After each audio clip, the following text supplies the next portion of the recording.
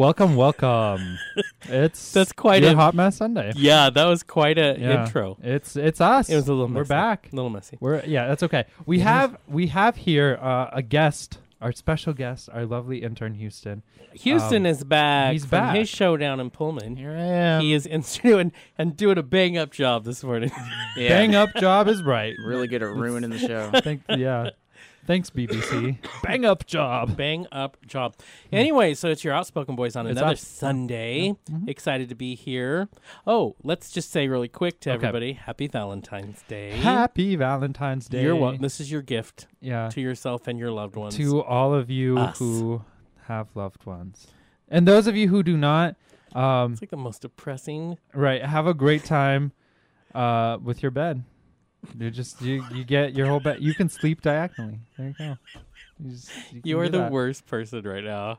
I'm not. I'm saying happy horrible. Valentine's Day. Guess what? You know what happens tomorrow is all the chocolates are like 80% off. Right. Go buy all of the chocolates. So you can go depressed and go. Okay. I said no. that. I did not say no. Yes. Happy Valentine's Day. It is. I have mixed feelings. Like I don't care about the single or not single. Who cares? Okay. I just get so tired of the lovey-dovey. No.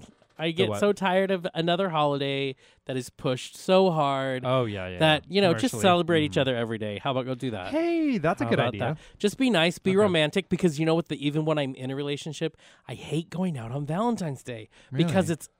Because first of all the restaurants are yeah. packed. Yeah. Everybody's out there. So I would always make my Valentine's Day either one day before or one day after. Hey, that's really Just good. because I don't like to fight all that. Plus, you know how much I love people. Yeah. I love them. You're a social butterfly. Love them so much. Or you can do the whole, hey, come on over to my house, and you make the candlelight dinner, candlelight. What is happening? I can't What say is going on? Okay, you make a candle-lit dinner. Right. So here's the thing. thing. So I have been committed to being more open. Okay. Right? Yeah. Dating is part of that, all this thing. It is. People have been in my home, and I don't let people at my house. They infiltrated. Right. I have allowed people. Roscoe, my dog, is not happy about it. Okay. Not. Okay. He's just like, what do you... No. So he will he wants to attack them, kill them. That's what he wants to do. So I have let people, and it hasn't gone well. I just want you to know, it feels weird. Having people in your house? Yeah, especially when they're guys that you're like, hey, we can do something, we can hang out. Yeah. They do and so I'm in the wrong place because they all come in and they all do the same things. They walk down, and I always warn them, listen, the house isn't spotless, but it's pretty good. Yeah, okay. And so they just stand and look around. I'm like, and so because I'm so trusting, my first thought is, are you casing my place? Well, you aren't gonna find anything you want to take, but. It's just all weird. Yeah. Wow. People are weird. I mean, with your record, I mean, I know you it's dated not people okay. you went on a date with God, I cannot talk today. Yeah. That is me. You went on a date with someone out of jail. And then you are being hit on by a homeless person. Yes. Let's talk. Let's talk. We need to get Dr. Damon back on the show. We do. Have him do this. Yes, because that's those are the people I attract. So you know how we're going to help Houston get a date? I think we should first start with you and help you get a normal person. Maybe have standards. Right. I have standards, Do but you? it's Is that a thing? 'Cause, let's rewind just 2 seconds ago when I said homeless and out of jail. But those were not revealed to me in the do you want to meet? So what you're saying is you're not good at vetting them. That is exactly what I'm saying. Okay. I am horrible at vetting, and I feel like I just am a magnet for those people, and I just assume they're going to be upfront and honest. Well, they will be, but they're going to wait till they're Okay, don't you know you do the? I guess you can say cute thing, but I mean, if you're looking for a hookup, I guess you wouldn't really do this. But you do, hey, let's play the question game. Then you ask them questions, and first you start off with like, "What's your favorite color?" Like everybody hates that question, so you say it right. You're like, "Okay, let's get that one out of the way." What's your favorite food? Do you like dogs? Have you been to jail? Is on there. Have you ever killed a person? Do you currently have a place of residence? Exactly. Yeah. Do you have a car? If you don't have a car, then it's like, well, that always gets me. Do you have a job? It's just weird. Yeah. It's the whole dating thing is just odd, and I'm learning. I'll text you every once in a while. This is what I learned today. Yeah, you do. Yeah. Today I learned that I'm not good at the whole hookup thing. Yeah. There's nothing wrong with it. You do you out there. Sure. But for me, it's too awkward as it is. Mm-hmm. That's too awkward. It's just not. It's not a thing. Yeah. Yeah. No, and I I get need that, to like feel connected and hung out. And, I need to be that guy. You need to feel hung out. Remember, you're right. Is Remember, that- I'm the guy okay. who will send you a thank you card after sex. That's me. That is just me, Really? and it's weird. That's 'Cause great. first of all, you sit there going, "Wait, am I just so grateful?" That's kind of a losery thing to do, or am I just weird? And we know that's true. It is just True. weird, but that's also Here, hilarious. let me that give you a chocolate and a thank you card. Yeah. I'm gonna write it really quick. send You them a just hold rose. on. Be like, thanks for There the you sex. go. Yeah, right. Thanks You have for a the great sex. penis. Thank you. This rose reminded me of him. There you go. Send it. Just wow. It is Jonathan, very strange. Jonathan. So there you you go. are That's strange. happening. I love it. We Yeah. have more than one special guest in studio today. We do. We have another special guest just sitting across from me. He Cole. loves when he's here. I know. It's great. Cole decided to join me in studio today. He was reading Right. his Game of Thrones, but Yeah, is that what he's reading? Okay. yeah, he was. He is very, every time you're in here. Yeah. Cole came today. You texted me last night. It was the awkward to me because you're like, do you mind if I bring Cole to the studio? I'm like, I don't care. Yeah. Well, I Do what I you just want. wanted to be nice. No, it was very nice. But anyway, so Yeah. Cole's here. And this happened. I noticed the same things when Cole's were here. Yeah. When Cole's are here. all the Coles. Yeah. When all of you come. No, when he's here, I feel like he's always like, oh, you guys think you're funny, but I'm just going to be over here. And he'll read his book very studiously. He's Right. very like, very proper. I'm Like, right I am- here. oh and my it's God. and I feel like we're the clowns. And he's Yeah. just like, I got no time for this. Just going to move my book. I don't know. He's so I saw- smart. He is. That also right. makes me feel weird because he's True. reading a book. I'm He's like, reading a book. What's While we're like, what's reading like? we're talking about how you're dating homeless people. He's reading Right. a book. Like, okay, Education Nation over See, here. you have to watch guys like you Yeah. because he's filing stuff away. He is. He's just yeah. putting that. I'm gonna need that later. So I'm I gonna put saw that back here. Cole laugh 3 times. in 3 your times. whole dating experience. No. Today. It's like he has smiled at me smiled at me, twice. yeah. It's been Okay. Yeah. today. Sorry, See, so babe. that's the thing because I do the same thing. I'll look Yeah. out of the side of my eye, and I'll see he smiles or something. And I'm like, oh, see, Yeah. he's- he doesn't think we're as crazy as he. But acts here's like. the thing. Like Cole smile. The real challenge is Kurt. Kurt's back. Yeah. I don't know why it's so surprising to you because Kurt every day glares at. He sits out there at the computer and Yeah. we laugh and he's just like, "Yep, those are the queens." Yeah, right. He does not care. No, he don't have time. Mm-hmm. He don't have time. We talk about Kurt all the time going through a drive-through at like Starbucks or something. Yes, and the it's so people great. are trying to be really nice, and Yeah. and Kurt has no time for that, and he's just like, "Yeah, I ordered Americano." Hey, how's your day? Yeah, Hey, how's your day? He's just like, Americano, please. Kurt. and it makes the rest of us awkward, so I we know. try to overcompensate. I know. We're like, hey, yeah, we're doing great. and it's just How's- awkward for everyone. how's your sister? Talk about over Compensation. compensating. Yeah. So we're all in Kurt's new limo. Oh yeah. Yeah, okay, so he got- has a new got van, And we're all in there having a meeting the other day, and his boss comes up to the window and starts Oh, it's talking. great, yeah. And I don't do well with silences that I feel are uncomfortable. Yeah. Because Kurt tends to give like 2-word answers to certain Kurt doesn't people. respond to his boss joking No. around and asking him questions. So Jonathan won't shut up. No. Like I just keep talking, and I can see the look in his It's so boss's eye, awkward. like, "Who Yeah. is this freak?" Yeah, And you're- right. But I can't stop myself, and I keep looking at you like, "Save me." And I'm not going to talk. I'm not going to say anything. I barely know this guy. So we learned that that's something I get to work on. Yeah, that's hilarious. I know. The not interrupting people. And, Right? What are you talking about? Yeah, What? right. Exactly. Did the You don't- middle of my sentence get in the way of the beginning of yours? I'm so sorry. kinda Sorry that true. happened. Anyways, we have an amazing show today. We have the first guest we're going to talk to in just a few minutes is, you might know him, and if not, you're going to want to. The Bare Naked Chef is coming on. Bare His- Naked. And he's not kidding. He No. cooks with just an apron and nothing else. Yeah. His you name can see is his butt. Adrian de Berardinis. Berardinis? I- We're going to ask him. I don't know. I think that's true. That sounds Italian enough for me. Berardinis. I don't know. We're asking him. Berardini. Anyways, he's going to come on the show. He has a highly successful cooking show that's online that you can go to. Yeah. So we're going to talk to him, kind of get some tips on how we can be good cooks. And I want to find out if splattering is an issue in the kitchen. Also, how do you stay so fit He is, and He looks still good. cook all the time? Yeah. right? I know. So I'm We're gonna fascinated. get the I have a sitch. theory on how that works. Oh yeah. Of course, the second part of the show is going to be even more fun as we talk to writer, producer, director of Sordid Lives, which we've spoken of many times, It's and many still other going on. award-winning plays and Yeah. movies. Del Shores is going to be on the show, Del Shores. known for some honesty. I love that. I love some honest people out and there. He is brutally honest. He is brutally honest. That is an understatement. That's how you do it. But anyway, so we're very excited to have all of those people. We are. Why don't we take a really quick song break here, and then when we come back, we'll have the Bare Naked Chef talking to us. Okay, so we are going to be listening to Beyonce's song.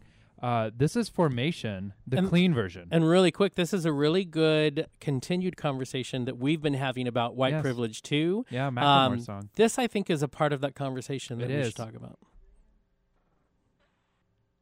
So that was Beyonce, as in Beyonce. Beyonce. That was the clean version. You know, and we discovered really fast. I don't know it's officially the clean version, I don't think it's at all the a listener wanted it to be a clean version, so they made their own cuts. This is how desperate we are to play you great songs like that. That have just been released. I'm surprised we didn't do that for White Privilege too, but we should. Like you were saying, that kind of continues that conversation, and we'll touch on that. SNL actually did a little parody about how white people everywhere are freaking out because they just realized Beyonce's black. Yeah, right. You know, I think it's a good. She talks about some good things in there. Anyways, we are going to have a conversation with some members of the NAACP coming up on a future show, and I think that'll be a good part of the conversation as well. Yes, this continued conversation that we need to have. It is, and it's a part of a conversation that's been going on for a while. Right. Things that, this is a conversation that's in the pop culture. This is a conversation that's in the human rights, the political scene. It's everywhere. Right. It's in your backyard even. And it's the uncomfortable conversation we never have because it's uncomfortable. And you know what? I think it's a conversation that we haven't had for a while because ever since the civil rights movement, decades upon decades, things got better, so it seemed, but then we never really fleshed it out. I know. So anyway, we always like to remind you about that conversation that we plan to have in the future. But for now, I thought, what better gift to give our listeners for Valentine's Day than, the listeners that are gay men or straight women. There you go. Who maybe you dream of that handsome, ripped, burly man who is sweet and cute and intelligent and also can cook you dinner while looking good naked. I mean, what else could you want? So on this Valentine's Day, the Outspoken Boys are bringing you just that. We are proud to welcome the Bare Naked Chef himself, Adrian de Berardinis, to the program. Adrian, are you there? Hi. Did I butcher your last name? No, you did pretty good, actually. You know what? Very good. I listened to you say your name on your videos, I think 20 times to even get close to what you do. It's a tongue twister. It's a tricky one. So it is. You did very good. It is very Italian, and I love that. Authentic. And Adrian, first of all, welcome to the program. Let's start with, for those people who maybe are not yet familiar, will you kind of explain to our listeners the premise of your show? Well, the Bare Naked Chef is a concept where I incorporate authentic cuisine, primarily Italian, which is sort of my background, with a sexy edge. So I cook pretty much naked. I'm wearing an apron, and it's all very sort of well put together and tastefully done. And you start watching and you see that I am undressed, and I guess your attention goes there. But then you see I'm actually cooking food that is legitimate and sort of of a high caliber, and you sort of get lost in that and sort of get drawn into the cooking aspect. So it's an interesting sort of play on both of those things. Right. Well, and it's a real show. It's not like you're just parodying, a cooking show and you're naked. You're a real cooking show, but you're naked. So why did you decide to do, this naked theme? Well, first off, it's never been done before. Right. And cooking naked is something that I've done for, I want to say about 10 or 12 years. I had a relationship years ago where my then boyfriend and I would get up in the morning and cook breakfast naked, and it sort of became this ritual over time. And then, of course, when that relationship ended, I continued to do it, and it sort of turned into something that was like a sexy practice for me. And I started to get a little turned on by it. Right. Okay. And when I sort of shared this with some people, they thought the concept was very unique and interesting, and they hadn't seen it in the format that I presented in. There are a couple other YouTube channels out there that feature a couple of other naked chefs, but it is they're sort of comical. Right. Mine has a little bit more of a kind of Food Network tone, if you will. It's a little bit more along the lines of, say, like a Nigella Lawson or an Ina Garten. Right. Yeah. Right. They are definitely inspirations in the kitchen for me, and I do love watching their programming. I can just get lost in watching them for hours and hours. So I don't know. I wanted to offer people something a little bit different, and people have responded to it. I was going to say it's working, obviously. And I have to say, what I do like about your show, I mean, the naked thing almost becomes like a side note. I mean, obviously, it gets your attention and that's enjoyable. But how many of us out here don't cook naked at some point? I mean, sometimes it just happens. I love that you're teaching us things, and it just happens to be that you're not wearing any clothing. So that's what I have been enjoying about it. I do have to ask because you're teaching me things and I love cooking and I'm horrible at it. So I'm enjoying the simplicity that to which you approach it. But I have to ask the question. There's a lot of oil in some of the cooking episodes I have been watching, and you're naked. There had to have been some cooking accidents in your past. Well, this is a question I get asked over and sure. over again Yeah. since the show has aired. So, yes, there's, obviously over many, many years of doing this, there's been accidents. Nothing emergency room worthy. Thank goodness. Right. Of course, being, naked and being around hot water and oil, it forces me to be patient and take my time with things, Right. which is cooking really should be, it should require all of your focus and attention. Right. And so I am very careful when I cook. Yes, I do get a little splatter here and there, but, these hands are pretty rough after, years and years of cooking. So, they can withstand Yeah. a little bit of torture here and there. But, I recommend people obviously being very careful when they do it. And I think there's many people out there that won't admit that they've gotten up in the morning and cooked eggs naked or made coffee, just sort of. So I think it's sort of a little wink to people that may enjoy doing it, but don't really like talking about it. Sure. Well, I I think you're right. There are a lot of people out there who do that and wake up early and cook some bacon and hopefully naked. don't end up in exactly. the Now, hospital. in watching your show, there's another question that comes up, and that is, you're cooking, you're doing a good show, and obviously you're so exposed. You have such a great body. How do you keep that up while still, doing a cooking show and being, a chef, essentially? Well, first of all, thank you very much for saying. I work hard in the gym. I love working out. It's another passion of mine, and it has been for years. I love to eat, and of course, if you love to eat, you gotta burn it off. Yeah, and right. So I do compensate my calorie and fat intake with cardio at the gym or whatnot. But I don't go crazy. I don't obsess over it. But the truth is that the food that I cook is not bad for you. It's not fattening, or it's not laden with preservatives, or it's not processed. So I'm using whole ingredients, and portion control is a big thing too. I mean, I think we have a tendency to overeat, and I just I eat till I'm satisfied, not till I'm full. Right. So my recipes are not extremely bad for you to eat, and it's I'm using olive oil. I maybe use a little bit of butter here and there, but it's primarily it's good for you. Yeah, and I have to say, one of the first things I noticed, because I'm a bear, but I'm a big bear. I'll be honest. And I do notice when you do your portions at the end that I'm like, oh, see, that's what I keep being told I need to do. It is very, you do portion it out. I noticed that at the end of it.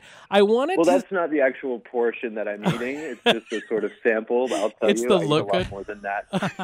I feel better now knowing that. Yeah, don't feel bad about that. You should, everyone, especially bears, should indulge. And that's the whole concept of Bare Naked Chef, is a nod to the bear lifestyle. I mean, it's about loving yourself and loving your body and feeling comfortable in your skin and enjoying life and eating the food that you love to eat and hopefully trying to cook it.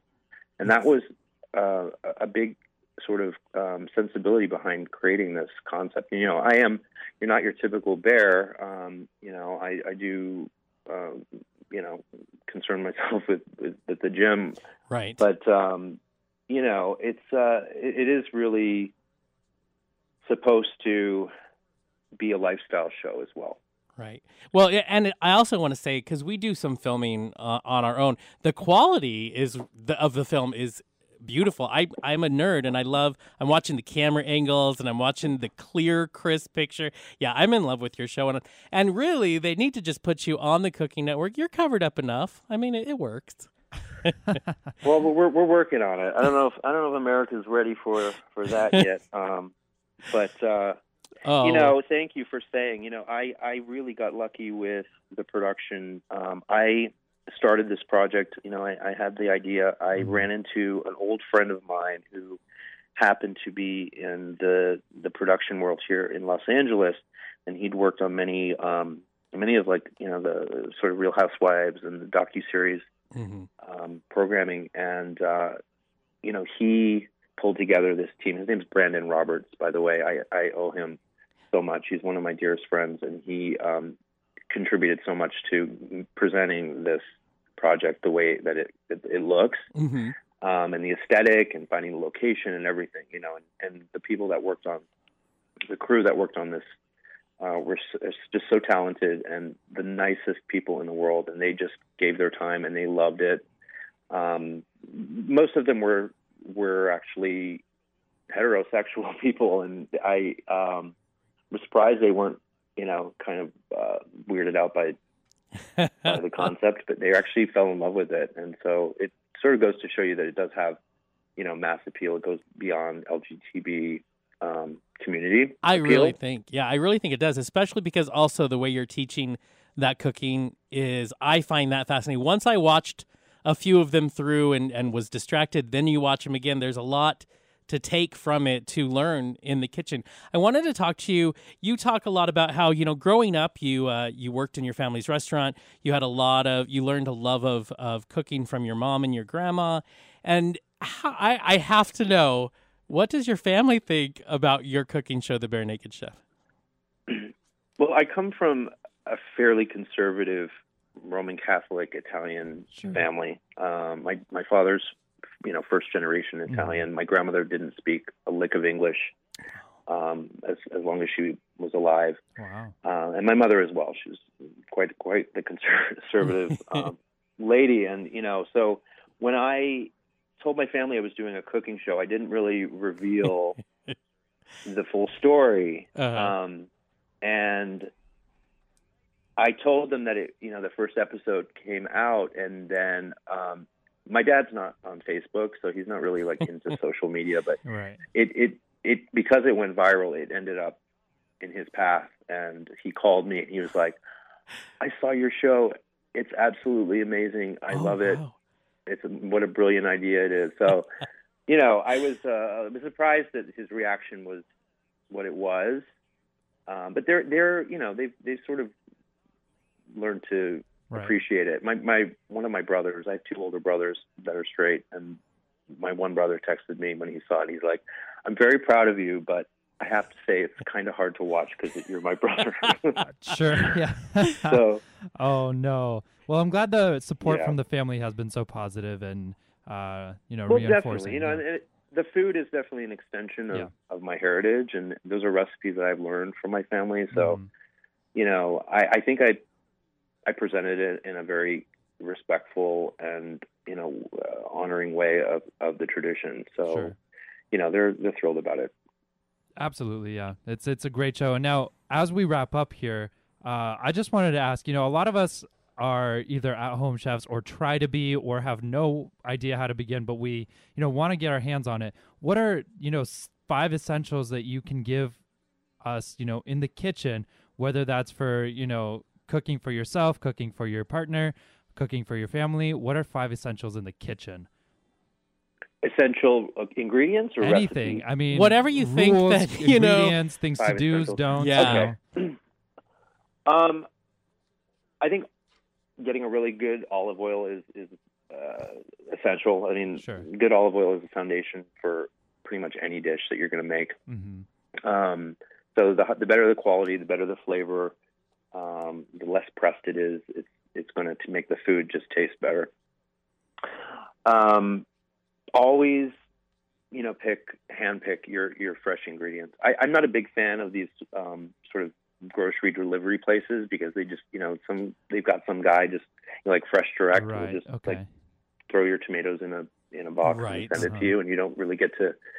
It's not a tactile experience for you. I like to go to the market. I like to smell the vegetables, smell the fruit, actually, make it personal. And I think they speak to you. So it's like, you'll pick up a tomato and it smells the right way and it looks the right way. And you're like, that's the one that I want.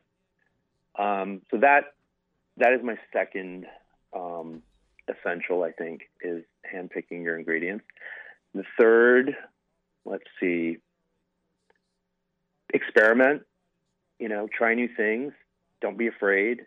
Try recipes. If you like a certain ingredient, if you like, fish, if you like steak, Google different recipes on that ingredient. There's Sure. thousands Yeah. and thousands of different ways to cook and experience those foods. And if there's foods that you're afraid of, I think, maybe you had a bad experience. Your mother made green beans out of a can your whole life, but you thought you didn't like green beans. Look up a recipe for green beans that uses fresh green beans and adds different flavor components to it, and you might learn that you love it. Right. The fourth, I would say,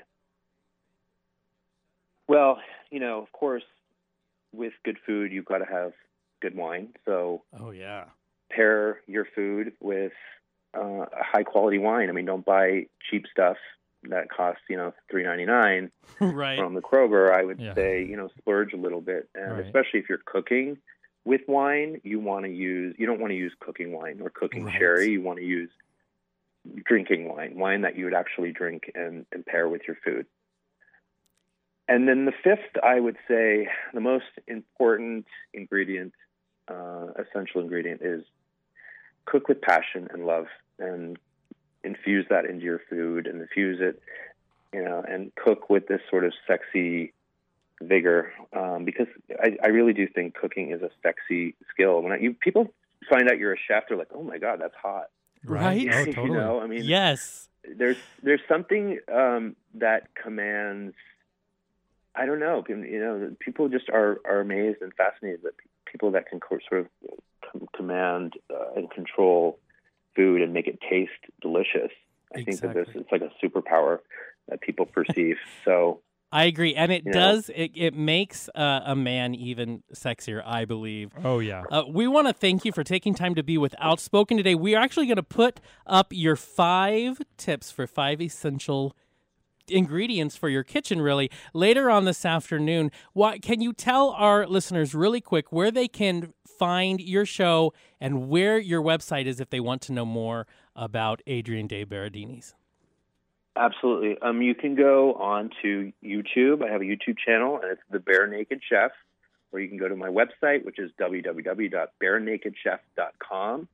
If you guys want to email me comments or recipes, I love getting recipes from people. You can email me at thebarenakedchef@gmail.com.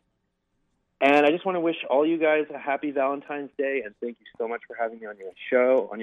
And it was a blast. Thank you so much. Thank you so much. Thank you have you. a wonderful Sunday and a great Valentine's Day, and I'm going to keep you posted. I'm going to follow you like Julie and Julia, and you're going to see how much I learn to cook. So I'll keep you posted. Well, keep learning and keep cooking. Awesome. All right, you guys. Thank Love you. Have Thanks. a great day. Bye-bye. Bye-bye. And that was the Bare Naked Chef himself, Adrian de Berardinis. And you can catch more of him. Go to his website, thebarenakedchef.com. You can catch all his videos. All of them. There are really good. I learned chicken cacciatore this morning, and it Ooh, actually good. looks like, typically I get, a little overwhelmed, but it looks like I could actually do it.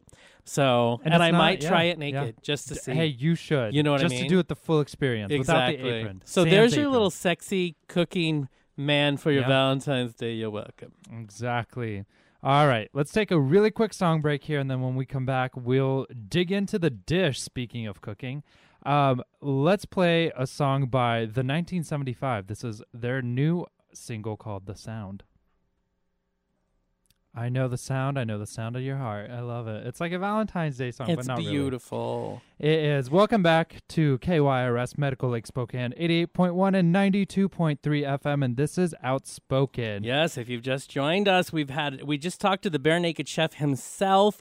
We love supporting new people that are coming up. He has been making a lot of splash over the last 6 months, and we will continue to support him. Yeah, and we also love people who support us, and Outspoken receives support from 9 Bar and Bistro, featuring a full bar food menu and trivia on Thursday nights. Located at 232 West Sprague Avenue. More information is available at 509-747-1621. Outspoken receives support from Mediterrano Restaurant, Mediterranean-inspired cuisine featuring fresh Mediterranean, Persian, and Northwest ingredients, serving lunch and dinner daily and brunch every Sunday. Located in downtown Spokane at 19 West Main Avenue. More information at 309-3116. Outspoken receives support from the Unitarian Universalist Church of Spokane, serving the community with a non-dogmatic religious environment, welcoming all people regardless of race, sexual orientation, gender identity, or physical ability. Information online at uuspokane.org or 509-325-6383. Outspoken is funded in part by the Pride Foundation. For more information, visit pridefoundation.org. Well, I think it's time that we get into some pretty big news that happened just yesterday. We heard, just a few but days ago, yeah. it happened the day before. Yeah. We have just lost a Supreme Court justice that sat on the Supreme Court for almost 30 years. Almost, yeah. Antonin Scalia died in his sleep in his home in Texas Yes. just this past weekend. And that leaves... Now, first of all, anytime anybody dies, it's sad for the family and everybody is. who's left behind. Yes, absolutely. But it also leaves a huge political firestorm in its wake. It does. Because typically the Constitution calls for the president to do his duty and to bring up... And it still does call for that. It by the does. way. Yeah, that has not changed, by the way, Republicans. That he needs to bring up someone to replace. An appointment, And then he has to exactly. be approved, of course. By But the Senate. what's happened?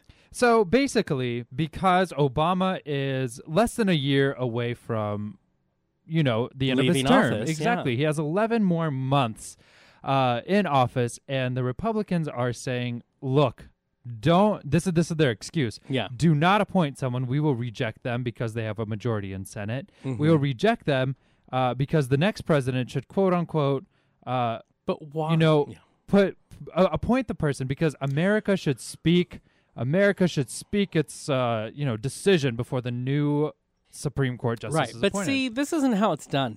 No, I it's just not. want to say that. It's in the sitting president's term that It this is. has happened. Exactly. It is his duty by the Constitution that he Constitutional, brings yes. that he brings someone he wants to have appointed to the Supreme Court. And it is the duty Yeah. of these lawmakers It to vet the candidate and then make a decision. Right. It is not Right. if they keep saying that all of the executive statements that Obama has, that every other president has had as well, he's pushing the rules of the Constitution. They are doing the exact same They are thing. blocking the Constitution in Yes. this example. And you know what? I think whatever you think about Antonin Scalia, you might like him, you might not.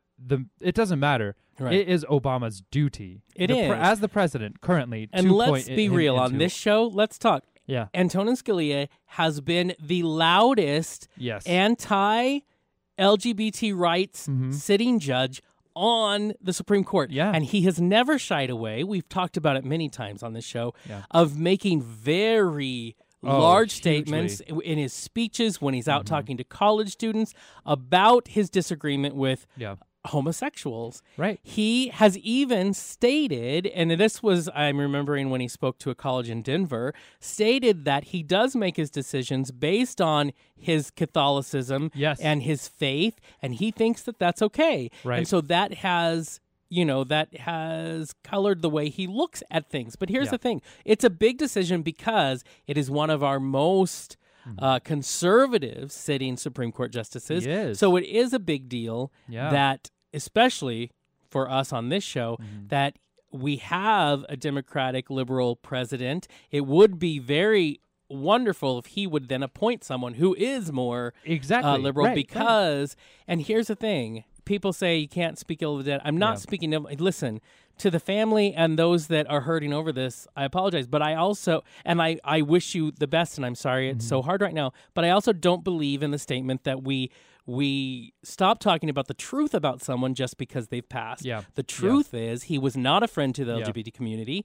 There is no love lost in that, and this is a wonderful chance for those of us that are more liberal to have someone on the Supreme Court that isn't so hate-filled, to be honest. Absolutely. And I think that that's kind of what we need at this point. Look, a lot of the Republicans are saying Mitch McConnell is in the beginning. He's leading this pack. He's saying that Scalia was such a conservative voice on there that they just want to replace it with the same. Yeah, exactly. They said we have to keep that balance. But the thing is, they're saying America needs to voice its opinion, but it did. It did twice. It did in 2008, 2012, and the terms of that voicing of your opinion is that Obama, the president, appoints a Supreme Court justice in the case of an absence or in the case of an open seat. And that's the thing. You voiced your opinion 4 years ago. That does not change. And here's the we have talked many times about how our politicians have forgotten what it's like to have healthy debates and to actually work together and find a way to move forward. They have shut down our government numerous times over the past decade. And so I'm watching the conversations that are happening online, and someone asked, listen, how can we, how can they do this? How can the Republicans say that we're going to block it because they're not being part of democracy? And someone said, well, you just tell me the Democrats wouldn't do the same thing. And there in that statement alone is the problem. It's why we have lawmakers who won't even work together, because that rationale is a 2-year-old's rationale. It is. Because it doesn't matter. If the Democrats did it or the Republicans did it, it's still wrong. Period. Absolutely. That is not how we deal. That's not how we celebrate democracy. It isn't. And that's, this decision that's being made by the GOP right now is undermining democracy. And what? It's basically saying, well, democracy can't exist and shouldn't exist if it doesn't go our way. Yeah. And that's not the case. Acting like spoiled children. How many times have we had to sit through, and we did, through conservative measures being pushed through, laws that affected us in negative ways? And you know what? It wouldn't go. How many years did I have to sit through It never went our him? way, and we had to sit through that. And the majority spoke, and we said, were told we have to deal with it. And that's what we dealt with. Why is that different now that the majority? Now that it's going against, what is? And you and I were talking because we chit chat about this stuff during the weekend. We love our we were politics. talking, and we're saying basically right now the only way to get anything done is to. And it's unfortunate. I would love it if we could work together, but they're proving time and again that we cannot. Yeah. So the only way we're going to get anything done in this country is getting re-electing a Democratic president and getting a supermajority. Exactly. In the House and Senate. And that way, that's what we're hoping we'll for, just start doing, getting a lot done. It's the same thing that the Republicans would think. They would like a Republican president and a supermajority on the Republican side, and then they could get all theirs done, because we can't seem to learn to work together to get anything else done. Absolutely.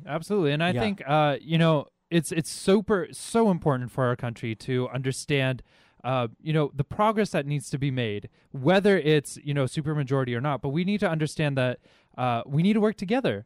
Why does it? It's so angry, not angry. It's so, crazy to me that we need a supermajority to get stuff to get done. anything done. Because why can't we agree on good plans? Maybe not perfect for because everyone. hasn't it good plans with doesn't a it mixed seem Congress. and this just isn't in national politics, it's even in state politics, doesn't it seem like nothing gets done simply because if a Republican or a Democrat introduces new legislation, the other side, whatever it is, the opposite of who that person is, then instead of looking at it and deciding what they can do, they just want to stop it.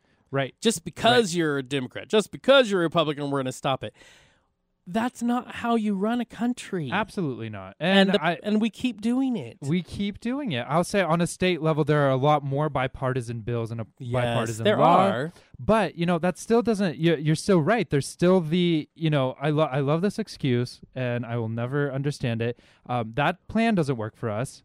So we should just shut it down and offer no solution. None. If you're going to say that, you hate that plan, offer a better solution. Yeah. In your mind, you think how is better. How can we come to the middle? How can we do that? Need to solve problems. So, supermajority. FDR with the New Deal took our country out of the Great Depression. Also had supermajority. That's how he got a lot of these brilliant things in. A lot of people will disagree with that now, but you know what? We're not living in cardboard boxes, so I know really, so that's you're pretty welcome. good. Yeah. So that's something that I think we're going to start seeing here pretty soon. Well, one direction or the other. And here's the thing: it's gonna get. This is a crazy time for this to have happened. Yes. Unfortunate time any time when someone passes away. But this is already going to be a crazy year. We've already known it's going to be a very volatile, heated, election season as we get closer to electing the next president. This is just adding more fuel to that fire. Yeah. It's going to get crazy, and there's going to be more infighting on the Hill. So our job as citizens, I believe, is to not get distracted. Because it's going to be used to keep as much distraction as possible. Because let's face it, is it South Carolina that's next that's going to have their primary? Nevada and then South Carolina. Yeah. And we're going to find out more about who's coming in both Republican and Democratic as we get closer to the national conventions. We're going to find out who the actual candidates are. And it is a tight race. A lot of people are calling, Hillary took quite a beating in New Hampshire. A lot of people are calling South Carolina to go to her, though. And that's a big state because it's where you bring in a lot of the important black vote. You do, right. And you absolutely do. So I listened to a bunch of interviews this week about that. They don't think Bernie's going to show. Well, we won't know until it's there. Yeah. But and you know what? Historically, we've seen these states, provide a good road for presidency, but I don't think that it's a set thing. It's not like, okay, well, you get, Iowa, New Hampshire, South Carolina, you're in the presidency. No, there's actually bigger states out there. California is and there's one of the biggest, biggest states. Lots of delegates out there. So we plan these out, and it does make sense. But the truth of the matter is, the only reason these states are important is because we make them important. The press makes them important. They're the first ones, but we make them so important by saying, well, they win there, they can't win anywhere else. And if we look logically, I mean, even to look at the Iowa caucus, which is a big deal, just look at the Iowa caucus is all I have to say to you, and you'll go, it's a crapshoot. And there's the reason why that's so important doesn't make sense. It doesn't make sense. It doesn't. It's not a really good melting pot for all of the U.S. It really so there's is. a lot of these weird rules, but I think this election season, a lot of those rules are being turned upside down. Bernie Sanders has helped that a lot because the race between him and Hillary Clinton has helped to start a real conversation. Right. Their debates are very fascinating because we talk about real issues. Right. Let's face it, like Donald Trump or don't like Donald Trump, and for the record, I don't, we are proving that maybe in this country we are done with politics as usual. Yeah. Right. And we need to be done. And that's the thing is so many people are coming out saying, no, we need to destroy the status quo. It's not that anymore. And Hillary, while a great candidate, is status quo. She's business as usual. Bernie Sanders she is focus grouped to the hilt.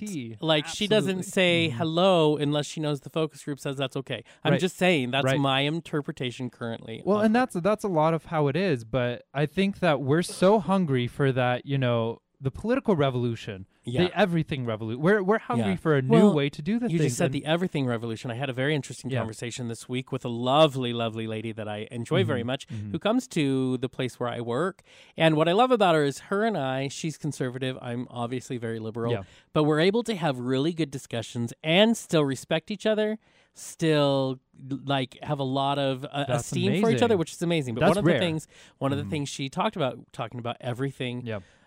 revolution, is she said how, and I don't know who I'm voting for yet. There's a whole lot of months for us to have to decide that, and a whole lot of Yes. research and homework we need to do. Lots of things But she can happen. said, how can you even think about a candidate like Bernie Sanders, who wants Yep. so much she feels like there's no way? Mm-hmm. This is how I respond to you, because it's how Bernie really responded Yeah, when he was yeah. asked this.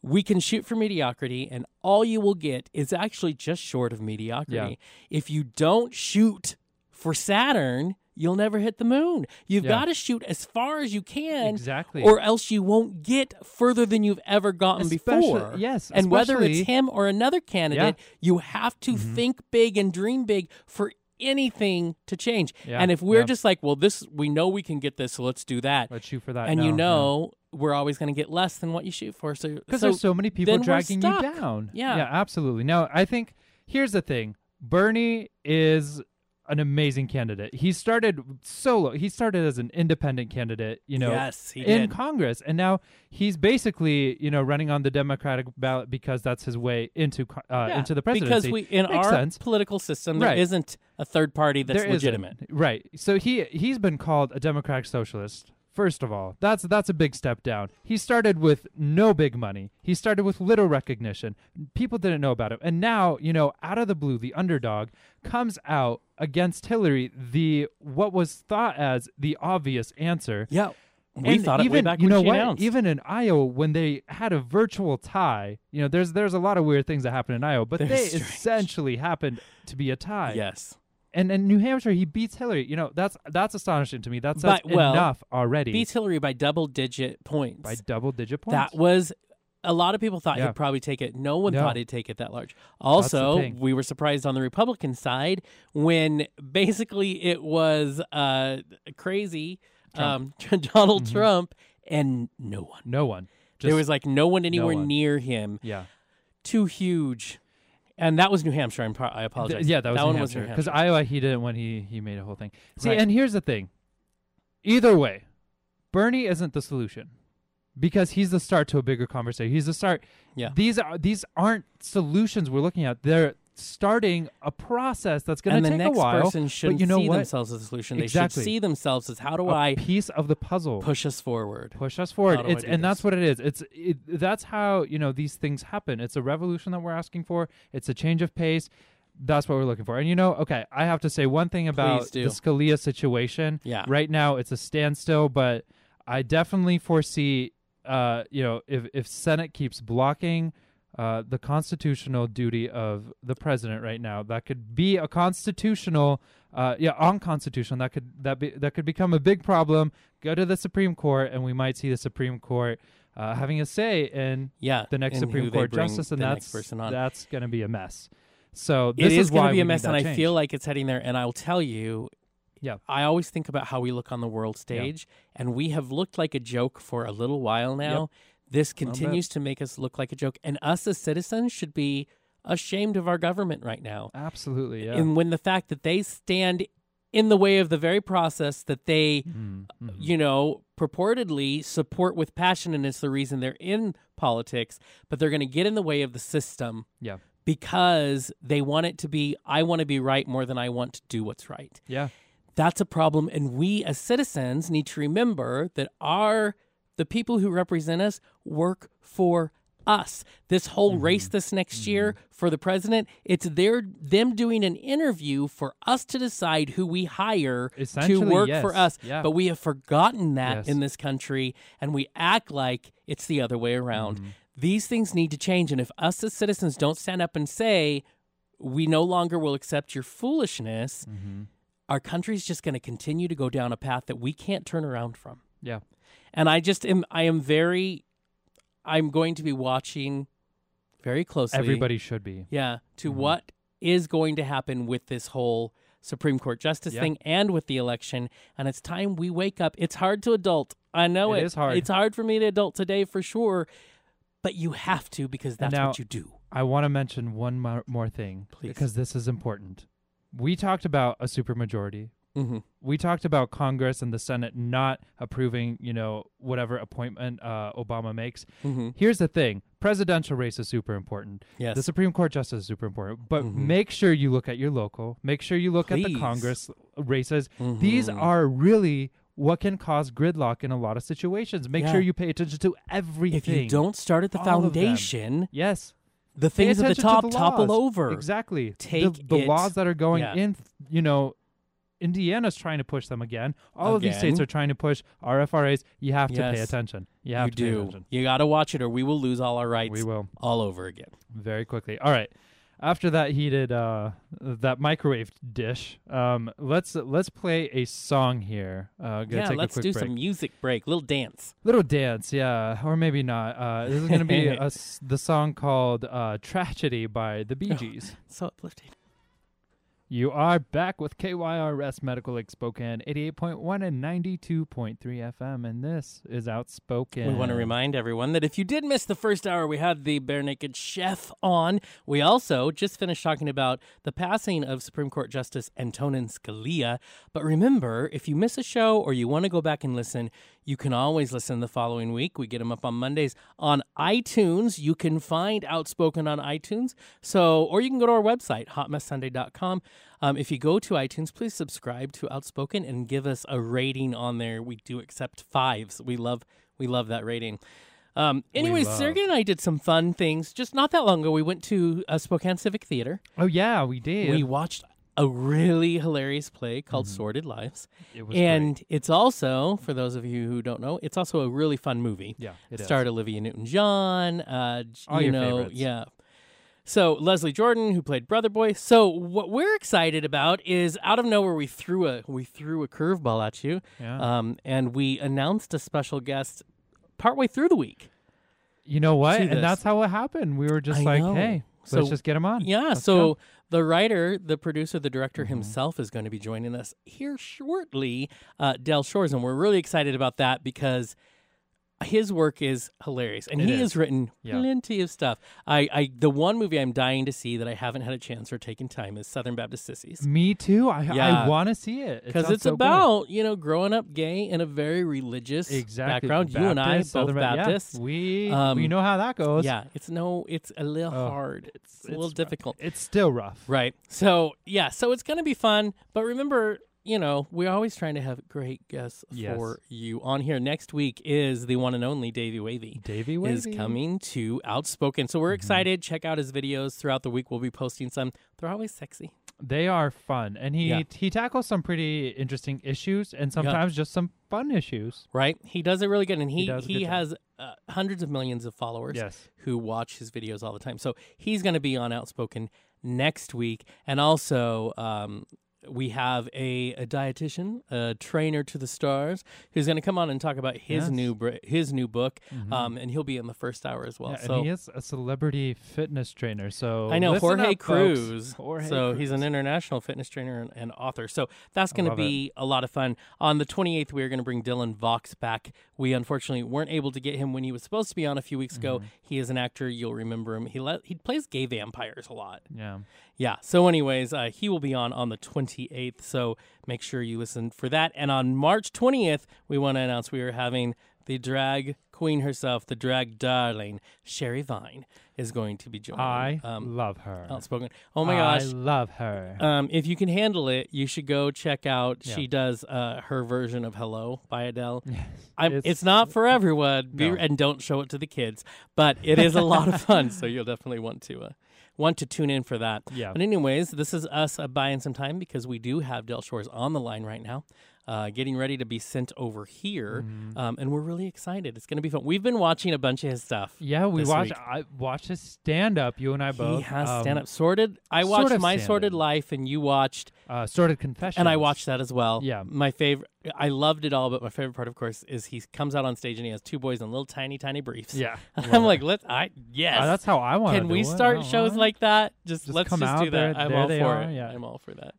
That's it. Goodbye. That's all you hire them for. Well, yeah, and that's all it is. You know how it goes. I know. That's how it is. So let me tell you that Del Shores is a writer, director, and producer best known for his writing on Queer as Folk and his many award-winning plays and movies, very notably the movie with a rabidly loyal cult following, Sordid Lives, known for his unapologetic opinions and his endearingly relatable white trash characters.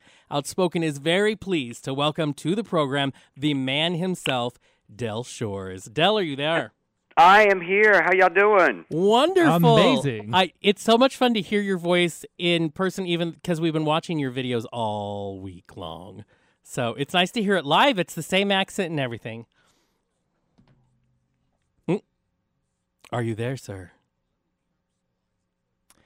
All right. Del Shores. We might have lost him. Sounds like we might have just... I mentioned his accent, and he's like, I'm out. You know what? You can't do offended it. him. I did. I totally did. That's how it goes. Hey, All right. oh, there it is. So Kurt, the Schmear, is going to get him back on the line, and we'll bring him back, and I won't mention an accent this time. You know what? Don't, because, wow, harsh. He's like, I'm done. And Hey, maybe, you know what? Maybe he heard your voice and was like, oh, well, I'm out. That's a here's queen. the- I don't want to deal with that. I don't want to deal with I that. thought they're going to be, all right. Didn't realize. Right. Hey, we did say that he is known for being very outspoken Very and outspoken and opinionated. So honest. he's like, hey, so you know what? Hey, bring but let's hear it. I want to hear that Jonathan's voice is unbearable. oh, and he, you know, the went away. pain. So I'm kidding. mean. I'm kidding. It reminds me love of my it. mother's. It's fine. But I'm excited. You and I, just to remind you, we had a great time watching the play here in town, Sordid We Lives. did, yeah, we had a so great time. this is very exciting. I've been obsessed with these movies forever. And hey, guess what, everybody? We got Mr. Shores is back on the line. He forgave us for That was the shortest interview ever. Yeah, well, you know how you we know, do. we're known. We're known for that. I said I think I offended you with my saying you have an accent. Oh, truly. Yeah, you don't know me. It takes a lot to offend me. Oh. I'm the one who's usually offending people. I was gonna say, hey, Good. I've watched your stand up. I know it takes a lot to offend you, and you have no problem Yeah, telling right. me if I do. Yeah, I was just, I was just taking a break from celebrating, Scalia's death. We yes. we just talked about that. it. I'm like, there is no love lost between the LGBT Yeah. community and Scalia. There's none. I loved reading the comments. I thought, okay, I'm going to be good this time. I'm not going to post anything horrible. Yeah. I'm just going to put the news out. Yeah. And then I looked at my fan page this morning, and I didn't have to say a word. Oh, Sure. They were right. all waiting for me. Oh, yeah. So true. I think my phone blew up when it happened. Absolutely. I was It like, did. okay, there's all my... over the place. Who Right. wasn't talking about it? It was crazy. We wanted to say, so just recently, Spokane Civic Theater put on one of your many famous plays, but put on Sordid Lives here. And Sergey and I've seen the movie many times. We were able to experience the play, which is a different experience. And even though it's in our little community playhouse, it was the most hysterical and poignant play I think I've seen in years. So thank you so I'm much. glad to hear that. It was fantastic. Thank you. I love returning to the origin of my work because, that most of it all started in theater. My mom was the high school drama teacher, and my dad was a Southern Baptist preacher. So therefore, you get this twisted mind. Oh. And I recently went to San Antonio. They did Sordid Lives, a student production, which it was just so great for me to go and watch students perform my plays because that's where I started. With my mom and her directing me, and it was just sort of full circle. So I celebrate. When I get to see other productions. I just saw Daddy's Dying, Who's Got the Will in Texas. A couple of years ago, even went down to Puerto Vallarta and saw Sordid Lives with the most eclectic cast I've ever seen. I mean, it was just crazy. Sure, Ty was Mexican, Bitsy May was black. It was just great. That is awesome. I want to see that version. Let's do that one. They're doing it again right now. It's actually playing right this second. There's so many productions of Sordid Lives right now. I've been getting, and then Southern Baptist Sissies is playing in Baltimore right now. Somebody just sent me a wonderful review of that this morning. So it's fun. It's fun to see the work continue and the characters to have life again, right? To let them breathe and live in other bodies. Exactly. Now, your movies have always had an autobiographical filter, meaning a lot of your characters are based on family and other people in your life. Before we get into what a trip home must have been like in the beginning of your career, can we rewind and just ask you, when was it that little Delford realized the goldmine your relatives really were? It was truly my second play, Daddy's Dying, Who's Got the Will. Yeah. I'd written a play called Cheatin', sort of as a response to not getting acting work. I was an actor, and I wrote this play so I could be with it, and I played, the mechanic, straight kind of womanizer in it. While I was doing that play, my grandfather started having these progressive strokes, and my aunts and my mother started reporting to me what was going on a daily basis, which was basically them fighting over everything, whether it be the will, where's the will, or if my mother was my mother at one point was being accused of slipping medication to accelerate his death. Oh my gosh. And then she threatened a lawsuit to my Aunt Rita, and wow. only if she publicly apologized would she drop the lawsuit. And I was telling my director, Sherry Landrum, of the first play, I was only 26 at this point, and I said, I was telling her all these stories. She said, Del, that's your new play. And I started writing it, and it really, truly was the transition for me, that play, from being a performer and an actor into also being a writer and then ultimately a director as well, because I didn't have a role for me in that play. The story was told without Del Shore's role, and so it opened, and it was hugely successful here in Los Angeles in a tiny, tiny little theater, 64 seats. Wow! Never in a million years did I think that I would get in trouble with my family. You know? Right. Of course. But then the movie happened, and it was like, do I tell them what it's really about? And I thought, no, I'm just going to see what happens. And my Aunt Rita took a whole group to Abilene to see Delford's movie. He's made it, y'all. He's made it. And she didn't speak to me for 7 years. Oh, wow. My gosh. Oh, my. Oh, I'm sure they saw themselves and everything. That is quite a situation. I mean, I'm really lucky that they didn't slap a lawsuit on me. But, I mean, the names were changed, and there was certainly that thing that at the end with that disclaimer, this has nothing to do with real people. Yeah. All fictional. Now, you tell these amazing stories and you write them down. Do you find that that's a coping mechanism, that helps you to survive? Religion. I think that all your damage helps you survive, actually, as being an artist. I often say when I'm teaching actors, I can't say it because y'all told me I have to watch my mouth. Right. Don't get us canceled. Give me a blanked up actor, and I will give you a great performance. And I just feel like that as a writer, it's the same thing. All the damage that I incurred in the church, it became Southern Baptist disease, all being, closeted for so long, just the closet door came wide open when I wrote Sordid Lives. So, yes, it has. That's a long version of yes. It does help me cope. Yeah. Well, and like you just said, all of the damage kind of helps you. It's just life. It helps you to deal and to move on. You kind of alluded to it. You got married and had two beautiful daughters at the beginning of your journey, before the point you're at now. What got you to the point, though, where you were ready to, accept your truth and to speak it so loudly? It became overwhelming. It was one of those things where my intelligence afforded me leaving the church over other issues, mainly because I was working with a lot of Jewish people, and I could not understand and did not want a God that would send these dear people that I was working with to hell. And so the church started falling apart for me with that. And then I would sit in that church and pray for the gay to go away, and think that, not being able to share it with anybody, just is this something that everybody struggles with? And started getting a lot of therapy and, a little bit of that conversion therapy, which ultimately became Dr. Eve in Sordid Lives, trying to dehomosexualize me. And I just couldn't deal with it anymore. That my therapist was very instrumental, my good therapist, once I found a good therapist who helped me accept and be who my organic self was. And I really thought, honestly, that my world was about over. I thought, my career, my marriage, everything is over. Mm-hmm. And it truly was Resurrection Day when I finally dealt with that. And it's amazing. I mean, you can tell how much I celebrate being gay.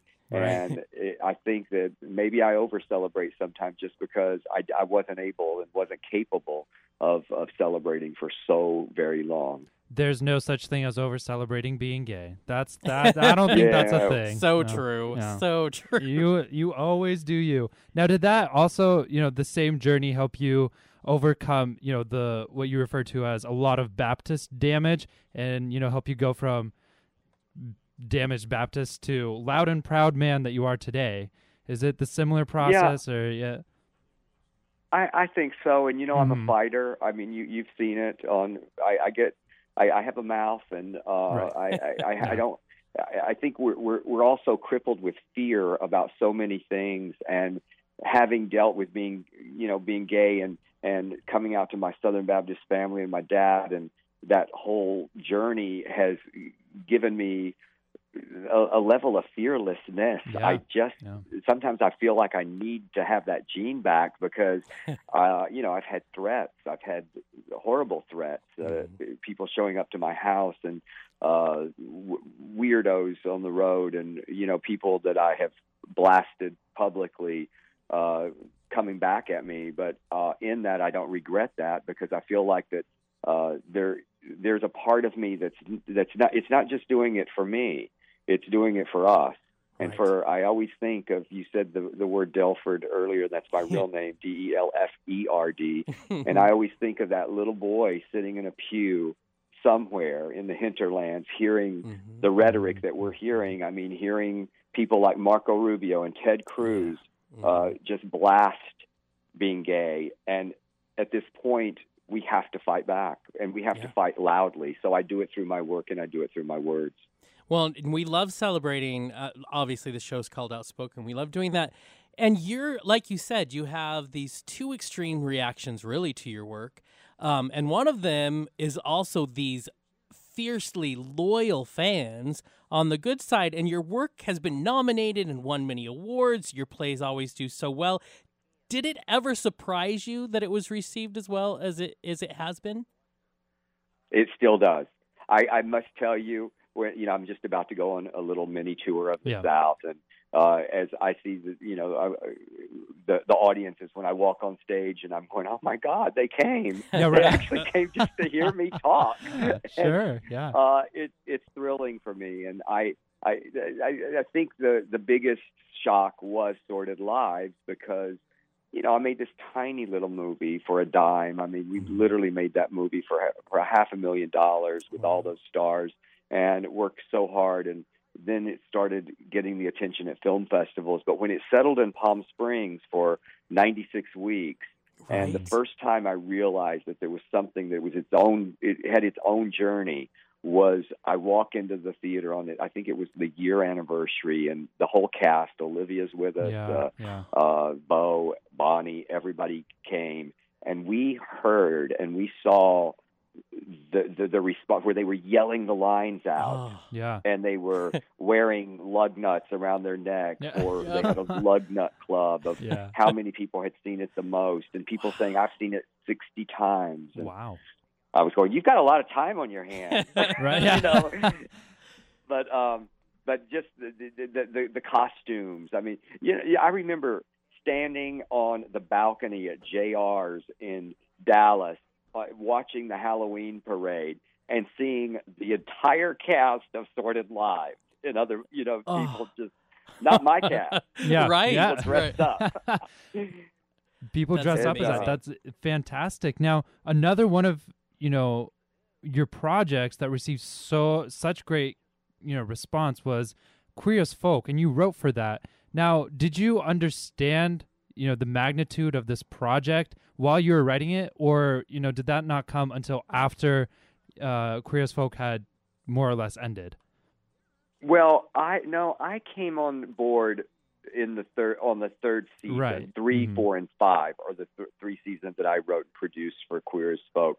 And by that time, it was a giant hit. I mean, it was a worldwide hit. It was already I was a huge fan myself, and I got that gig in a very bizarre way. I directed this movie, this little Showtime family movie that I'd written for Olivia Newton-John and her daughter Chloe, and we shot it in Australia. And Swoosie Kurtz was in it. Oh yeah, and Swoosie had been on Sisters. Also created by Dan Cohen and Ron Cowan and Dan Lippman, the creators of Queer as Folk. And when she got back, she went to see Southern Baptist Sissies, which was on stage, and she had heard they were looking for a new writer on the show, and she called them and she said, "You have to go see Del Shore's Southern Baptist Sissies." They literally came to my show on a Friday night, and on Monday I had a job on Queer as Folk. Wow! And so I was just like, "Whoa! I'm going to get to be on a show that I'm a fan of," and it truly was one of the best career moves I ever made, and it was also one of my most rewarding because we got to be outspoken. Right. We got to say whatever we wanted, and no censorship, no intrusion from the network. We were a giant hit, and I think they just didn't know what to say. They were just going, "Well, we can't contribute to this. It is what it is." See, so it was great. And I have to say, I mean, notoriously, of course, you've spoken about certain cast members, but I have to say we had Hal Sparks on a few months ago, and he could not say enough amazing things about the writers on that show. Just he as an actor was just, the respect was amazing. So unlike maybe a Randy Harrison. Well, it's mutual for me and Hal. I love Hal Sparks. And, of course, everybody knows that I've publicly blasted Randy Harrison because he was ungrateful when he was on the show and made some comments about the writing and press and stuff.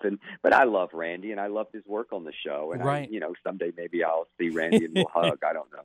See, I love it, but I also love. I mean, it's the truest thing. Hey, we do some acting here. Never tick off the writer. That's rule number one. So, it's not a smart thing to do. No, right? It's not. The writer. That is the worst. At least wait till the show's done. That's that's the smartest thing that you can do. Yeah. I do want to remind our listeners that if you are just tuning in, we are talking to the director, the producer, the writer himself of many award-winning plays, very popular. But of course, because we've been talking about the play and movie Sordid Lives over the last few weeks, he is the writer, director of that. We do have Del Shores on the show right now. So if you just tuned in, you'll definitely want to keep listening. I want to get down to what fans of Sordid Lives are really wanting to know, which is there any date in the future that we're going to get to see the sequel? You are. We're so close. In fact, I hope y'all have rich listeners, because please contact me. I have been just shamelessly raising the funds for the new movie, and we are at, I need $1 million to greenlight this picture and get so much of the cast back together. Yes. And I'm literally right now at $915,000 raised. So I only have $85,000 more before I can officially greenlight the picture. So we are going forward. We are really going forward right now. We have a production company that we've teamed up with in Winnipeg. We're shooting 15 days in Canada, and we're shooting 3 days in Dallas. And there'll be another Indiegogo campaign as soon as we get the green light. And a lot of people, the rabid fans, are just going to get to come and watch Brother Boy perform in the Rose Room. Oh, because so he's out. Good. That's amazing. He is out of that mental institution. He's ready. And I love this movie. I've been so passionate about telling this story because it is the first one that I know of that we're really documenting the gay history that we just went through. The movie, I've advanced the story to 2015 in July, which is 16 years after Peggy's death, but also a month after the Supreme Court decision. Oh, exactly. And I go, so what happens in rural Texas, in Winters, Texas, when equality comes roaring in? And you get to see how the town is, there's a big anti-equality revival going on at the church, and that's what they're calling it, because the equality is not biblical, y'all. It's not. So we believe in the Bible. We believe in anti-equality. Yeah. I feel like Scalia might have been one of your family members. I feel like. I was just hoping he would have a cameo, but I guess I think Jesus needed him more than we did. That's great. So this sequel is called Assorted Wedding. Did this make you long for a wedding of your own? Again, writing this sequel. Again, you say again, yeah. 3 times. They say 3 times the charm. There you go. Oh yeah, yes. I've been married to a woman and then a man, and it's Valentine's Day. I'm open to love again. I'm worried that after doing this show that I've been on the road with, which by the way has been my most popular stand-up show, called Singularly Sorted, with the sin in big caps. Love it. There's a section called 5 Bad Dates with Del. Yeah. And again, you're not real safe when you go out with me, so. I'm not sure that I'm going to have to let this tour die down a little bit before anybody's going to go out with me. There's a possibility, I think. But it could make it more fun, to be honest. I mean, you never know. Now, speaking of your stand-up, you decided to do stand-up comedy just a few years ago instead of just continuing your amazingly popular theater work. How do you decide to jump out of your comfort zone and try something like stand-up? Well, I have to give credit where credit is due, and I will tell you that I went through a public divorce, and in that marriage there was a lot of support. And one of the things that Jason Dotley did for me is he when the series got in trouble with all the legal problems, and our hands were tied for 2 full years. I really couldn't work in television because the person that owned my contract was also not paying me. So it was just a horrific time. And he said, you sit at our dinner table and tell these stories. Why don't you write a little one-man show and let's just go out on the road? And I did. And with his encouragement, he produced it for me. And that was called Del Shore's My Sordid Life. Yeah. And it was much to do with the stories were not quite as blue as I've got the territory I've gotten into lately, but it was more of a theater piece about how stories in my own life influence the stories of my work.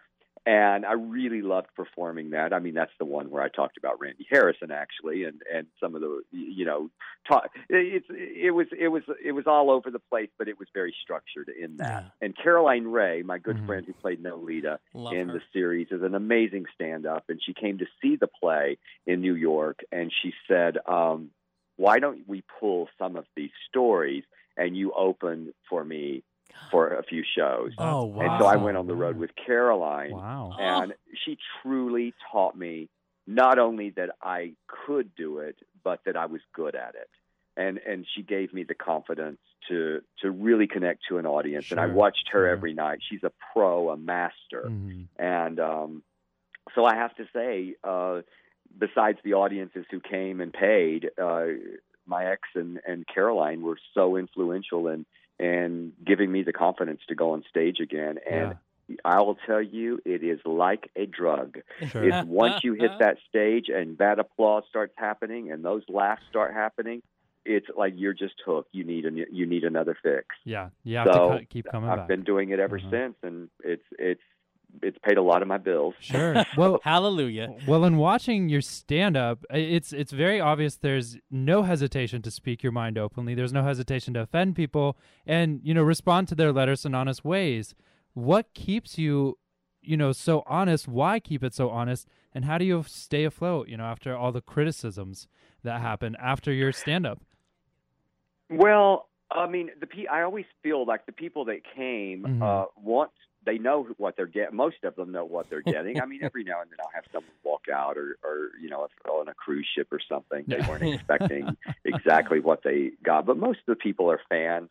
And I I just feel like that. I don't know. When you go through a lot, and I started doing real brash stand up after I call it the departure when my ex left at our marriage, and I just didn't care. I was like, well, if you don't like it, that's your problem, right. And I just decided to be like an old Southern woman and just start early. We have all these old Southern women that will just say anything that's on their mind and get away with it. And I thought, I'm just going to start early. I'm just going to say what I think. And it worked. And people, I always say in my shows, I go, if you are offended, that is your choice. Yes. And we get to choose that. Mm-hmm. And it's okay if you are offended. You can tell me that, my fat homeless material offends you. That's fine. Tell me that. We were just talking about that. That's hilarious. So great. There's too many quotable lines in your stand-up acts. Just so many that I love it so much. I have to say now, something that you and I share in common is my father was also a Southern Baptist minister and was not exactly thrilled the day I came out in the newspaper of our little town here. And I think you have this universal, people can connect to you on so many levels. And a lot of us have families like you portray in all of your movies. Some of us have this Southern Baptist damage going on or religious damage at all. So for all of us Southern Baptist sissies out here dealing with the Baptist damage and those that can still relate and can still feel the same kind of, separation so deeply, what would you say to our listeners who maybe are still in it? They're still in the I can't find my way. What would you say to them coming from where you are now? Well, I love this question because there's a similar question was asked of me not too long ago that became a part of this new show, and I actually end my new show with this where he said, if you could go back and talk to 8-year-old Delford sitting in a pew, right. What would you tell him now? And I would say, you're okay. There's nothing wrong with you. Celebrate all of this that's feeling different right now. It's all okay and I would really stress to everybody that's struggling with this when when people start questioning the creation, which is you, they're questioning the creator. Now I'm agnostic, but if there is a creator, if he's up there or she, then they're questioning their God. Because we were made supposedly according to their book in his image. So they're actually questioning him, not you.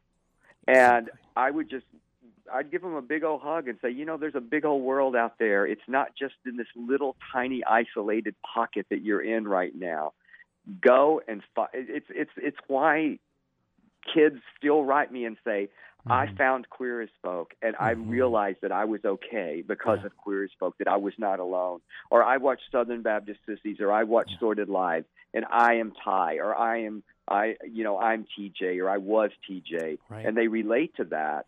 And I would there's another family out there for all of us. Sure. And I love this new family. I still got my old family too. But right. If people reject you, that's not about you. That's about them. And I love that there is no wiser words. And I have to say, from the two of us who grew up in Baptist, very strict households, to you, sir, I think the one thing that those of us who go through that get right is we become really, really loud. And so I am thrilled that you are out there writing what you write, touching the lives that you continue to touch, and that you're not finished being outspoken. So thank you so much for being on our show today. Oh, thank you. You guys are wonderful. Great. I do a radio show each week. It's not that easy, but you are wonderful at it. Oh, thanks for making it. Thank you. So that means a lot. We're just going to have you on all the time now. Yeah. That's beautiful. I love that. All right. Well, thank you, Mr. Shores, so much. I'm watching, CNN on Sunday, so I'll just, we are way more fun. Way more fun. All right, thank guys, you, sir. Thank you have a so wonderful Valentine's Day. Yeah, you too. Thank you. And everybody can find me on Facebook. All of my shows are listed there. So it's just Del Shores. Just look up Del Shores, and we have a lot of fun on my page. And we'll post that on our page as well to send people your way. Thank you, sir. You enjoy your day. Thank you. Bye. If you just joined us, that was the man himself, the writer, director, the passion behind such movies as Southern Baptist Sissies and Sordid Lives, which is playing here in town this weekend. So much fun. Del Shores. On Outspoken. He's a hoot and a half. Oh, he is. And watch his stand-up because the censored version is a lot of fun. On this show, the uncensored Del Shores is 10 times more fun. It is. It's a hoot. I love it. I love it. All right, we're going to take one more, I think, quick song break. It's going to be song Magnets featuring Lord by Disclosure. You are back with KYRS, Medical Lake Spokane, 88.1 and 92.3 FM. I just want to remind everybody that Del Shores said we were really good. Yeah, he was just like, I had a show. I know how hard it is. I know. And first of all, we always try to pretend, it's an old hat, but it always just feels nice because you're like, wow. It does. Well, someone as, experienced and as a huge veteran in the show business. Yeah. Del Shores to say so that. you're welcome. Would you like us to be in one of your movies? We're there. Right. We can do it. I know, right? You don't even have to pay us that much. Like, no, cut it down. right? That's fine. Just put us on film. I mean, we're media whores. I'm just saying. Well, that's true. It's that time you've all been waiting for. It is. It's our Outspoken Sport Minute for the CCE Sports Network. And this time, it's a no-brainer. Let's talk about what Adidas announced this week. Adidas said that it's going to sponsor and it's going to support any spokespeople or athletes that are LGBT. Specifically, they won't fire them. They won't fire them. They won't be like, you can't go, which is... Well, I mean, first of all, on one hand, it's good. Thank you for that. Good. On the other hand, well, I hope so. Right. But one of the things they're getting called out for is, well, then why don't they actively seek out openly gay athletes and put them up as spokespeople for their brand? Now, listen, I'm not trying to take anything away from Adidas saying, listen, we want to say we support these athletes.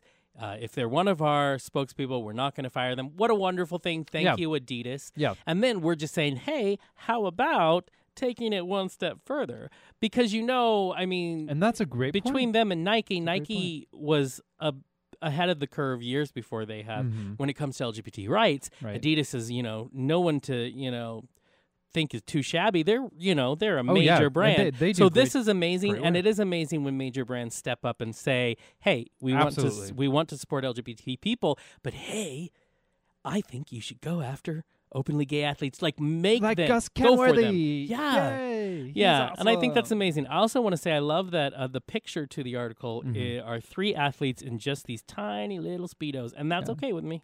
And they're gay spokesperson. I know. And you know what? If that's how we announce spokespeople, I want to go to every event. And you know what? When I first heard this, I was like, wow, okay. I felt like it was a little bit late in the game, but not necessarily. Right. It's like they've never actively been against, which is great. Yeah, exactly. So it's like, okay, well, better than them saying we don't support. That's always true. And so thank you, Adidas. Yeah. So, I mean. Thank you. That's what I want to say. Hey. Cool. Great job, and I love that. Now I want people to purposely, because remember, back in the day, we talked about on Martina Navratilova's birthday, we talked about how in her day, coming out so openly, she lost a lot of deals. She did. A lot of spokespeople deals, which loses a lot of money for athletes. That's where they make, good money. So back then, that was a huge thing. So it is nice to see that we have come this far in the sporting community that, okay, it doesn't have to mean the same thing.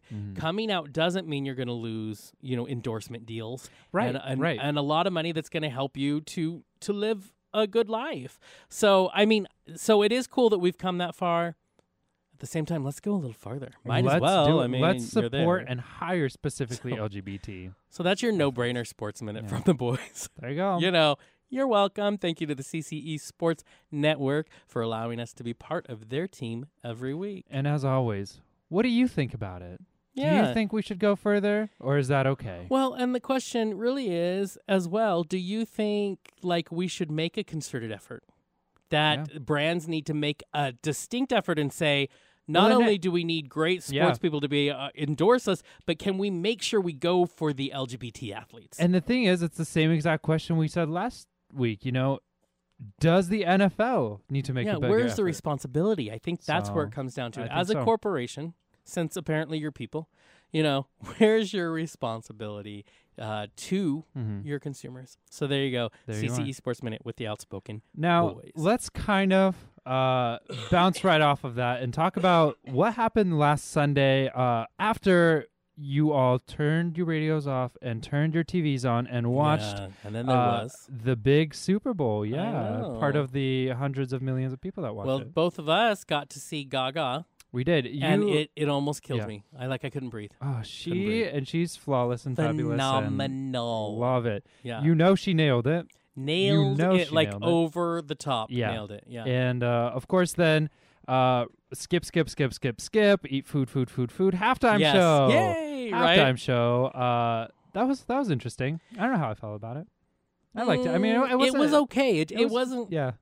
Last year was such a spectacle, and it went over so well with Katy Well, Perry exactly. If you're gonna be on a shooting star flying across the sky, right. And then you have the funniest thing from last year's was Katy Perry had dancing sharks with her on stage, and one of the sharks just could not get it together. One of the sharks was so off and was doing hot mess. The other moves was just like somewhere off. It was like her sister or something. Yeah. Just in the sharks. She's like, all right, cool. Just let me. And she's like, that's fine. Let's go. You're in a So this year, I feel like they tried to do the same thing. They tried to mash up some superstars together. Bruno Mars, Coldplay, Beyonce. Yeah. She had just released the day before the song that we played earlier, Formation. Yes. Yeah. And so they tried. It didn't seem to me like it mashed as well. As it was interesting. Bruno, I love Bruno Mars is great. Coming out with his dance, it didn't gel for me. Really? Yeah. See, it was a good show, but it just didn't. It didn't make sense a lot. Yeah, there wasn't a lot of fabric that knit them together, but I think I think that of course Beyonce did a song with Coldplay on their new album, so they all kind of had I love something Chris together. Martin. And exactly, and he's awesome. They got a lot of flack actually from whatever it was, probably Million Moms or whatever. Oh, I'm sure. Yeah, for spreading homosexual agenda, the homosexuality, promoting it.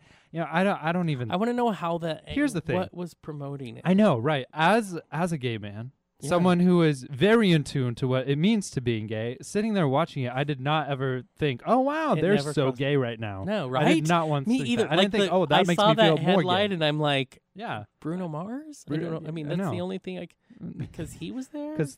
Because of his dancing? His hair's really gay. I guess. It was just weird. Beyonce kind of I feel like they sometimes don't have something that week to complain about, so they just have to latch on to something. Exactly. They're like, Super Bowl, everybody's talking about it. Super Bowl. No more Super Bowl. I do want to say, I put up a post on Facebook that apparently a lot of people tended to enjoy, but I talked about the things I learned from the Super Bowl. Yeah. And one of them was, first of all, Peyton Manning had a lot of people giving him flack for being 40 and still a quarterback. Because there's a lot of talk about how athletes don't know when to retire. They're very ego-centered. Mm-hmm. They, love the cheering of the crowd. Hey, I hear you. And so they've been saying, and he had a few bad games. Okay. Well, then he comes in, the Broncos, which was the team I grew up with. I was an avid Bronco fan in our household. My mom would scream at the TV. I remember these well. And then they win the Super Bowl, so I'm thinking Peyton Manning got the last word. Yeah. And be like, what, I'm good right now. I'll tell you when I'm ready, and it ain't now. Yeah, I'm not good and ready yet. Right? I think that was interesting. And then we just learned that Gaga doesn't stop. She does not. Tonight, all of you guys obviously know, is the Grammys tonight, and she's doing, she's performing at the Grammys. She's doing a tribute. To, this makes him sad, but to none other than David Bowie, of course, who we were very sad to have lost in January. And if anyone does a tribute to David Bowie, it better be Gaga, and it is. And you know what? I cannot wait to see this. She actually just got a tattoo of David Bowie on her side. She did. She put it on. Add to that collection. Yeah. Yeah. She put that on her Snapchat. I know. Here's the thing, and this is when I know. Lady Gaga is going further, and she's probably going to be around a while. When we're sitting in a restaurant having a meeting, you and I, after the show last week, Gaga's singing the national anthem. We're dying, and there's a group of, I would say, probably 50, 60-year-old women behind us, and I hear one of them say, "That's that Lady Gaga. She has the best voice ever." And I'm That's the when thing. you have crossed over, and it's no longer the, why are the kids listening to that crap? Well, she is so strange. Right. It's not that anymore. I want to say that she is brilliant. Not because I'm supposed to say that I'm gay and because I actually think that, but because she did it right. She went in to the scene as a pop star. Yes. Got, and she mastered it. She mastered it. She did it perfectly. Yeah. And so, of course, I can see how people are like, well, that's just Lady Gaga being a pop star. You just assume they're one note wonders. Exactly. But then she evolves into doing music her way, especially with art pop. That was so right. Well, and then music. The best move she could have done was team up with Tony Bennett, who is a legit superstar in his own right, in a whole different music genre. So he's putting his stamp around her. And then not only do they team up, but the album is so amazing that they get tons of Grammys. And they do a second album. Yeah. They're getting Grammys for. And so she showed a different spot. She would show up not in versatility, an A, as she did. And all of a sudden she's this different. And that's the thing, she goes classy now. Yeah. And then she's on the Oscars. She's singing Sound of Music tribute. Which was and it's a different part of her voice. Thing. I do not like Sound of Music at all. Don't ask me why. I do not like it. Watching her sing that, I was like, oh my goodness. And she used a different voice. She used her polished voice, what she trained in school, she's classically trained. Yeah. And so she did that. So what I find her is doing a very smart map of her career. Mm-hmm. She's up for it. Not only did she get a Golden Globe for acting in Ryan Murphy's Hotel, which is the American Horror Story series. She got a Golden Globe for it. She won. She's nominated for an Oscar for an original song that she wrote with Diane Warren. Yeah, she's going there. So she's being really, really smart. The thing. Exactly. I foresee, definitely in her future, a Broadway performance. I foresee her going full on theater. She's transitioning into a show. We are taking a trip to New York when that happens. Absolutely. Yeah. Oh yeah. I want her to write her own thing, to just Gaga, here's $10 billion. Just do whatever you want. Just make it happen. Because we will be living. Right? Living is right. So I feel like this has been the gayest part of your Outspoken show. Yeah. I love her. I'm impressed with her. I have a lot of respect for her. Kurt, you're supposed to cut this out and send it to Gaga's people. Right. So and hopefully we can convince her to come on. She is phenomenal. If she would like to visit, we're okay with that in person. I know she hasn't come through Spokane. But anyways, lots of things happening. Let's remind everybody who's on next week's show. Next week's show is going to be the one and only Davey Wavy. This is your week. You have 7 days to watch as many Davey Wavy videos on YouTube as you possibly can. Yeah. If you're a gay man, you have to do double, just because. Hello, do it because it's Davey Wavy. Double as many as you can. Yeah, double right. That, double it. Double it. I'm just saying. Watch more than you'll can. Watch one Davey Wavy video and you'll be like, okay, I'm going to double it. Right. Exactly. That's amazing.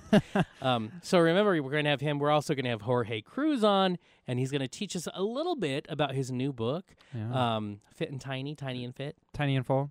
And that as well. Tiny and Full. And it's about waking up vegan and then it obviously not being vegan the rest of the day. Right. It's obviously worked for me. So that's great. So those all are happening now. Remember, you can always reach us on Facebook. Facebook.com/Outspokesman. You can reach us on Twitter @Outspokesman as well. Remember to find us on iTunes and subscribe. Leave your rates and reviews. Hey, and we forgot to tell people the new promo for the Red Ribbon Gala, which is going to be February 28th. Yes. Is released today. It's on our Facebook and YouTube. A lot of people out there wait for this. We have one more and wait for it because we've been getting a lot of comments that this video, promo number 3, is their favorite one so far. Ooh. Yeah. So enjoy it because I think that's going to be moved out of the way when number 4 comes out. I think next one will be even better. It's very funny. I will warn everybody, watch it on your computer if you can. It's the best way to watch it. Some phones watch it and it's fine and you can hear it, and some don't. Problem.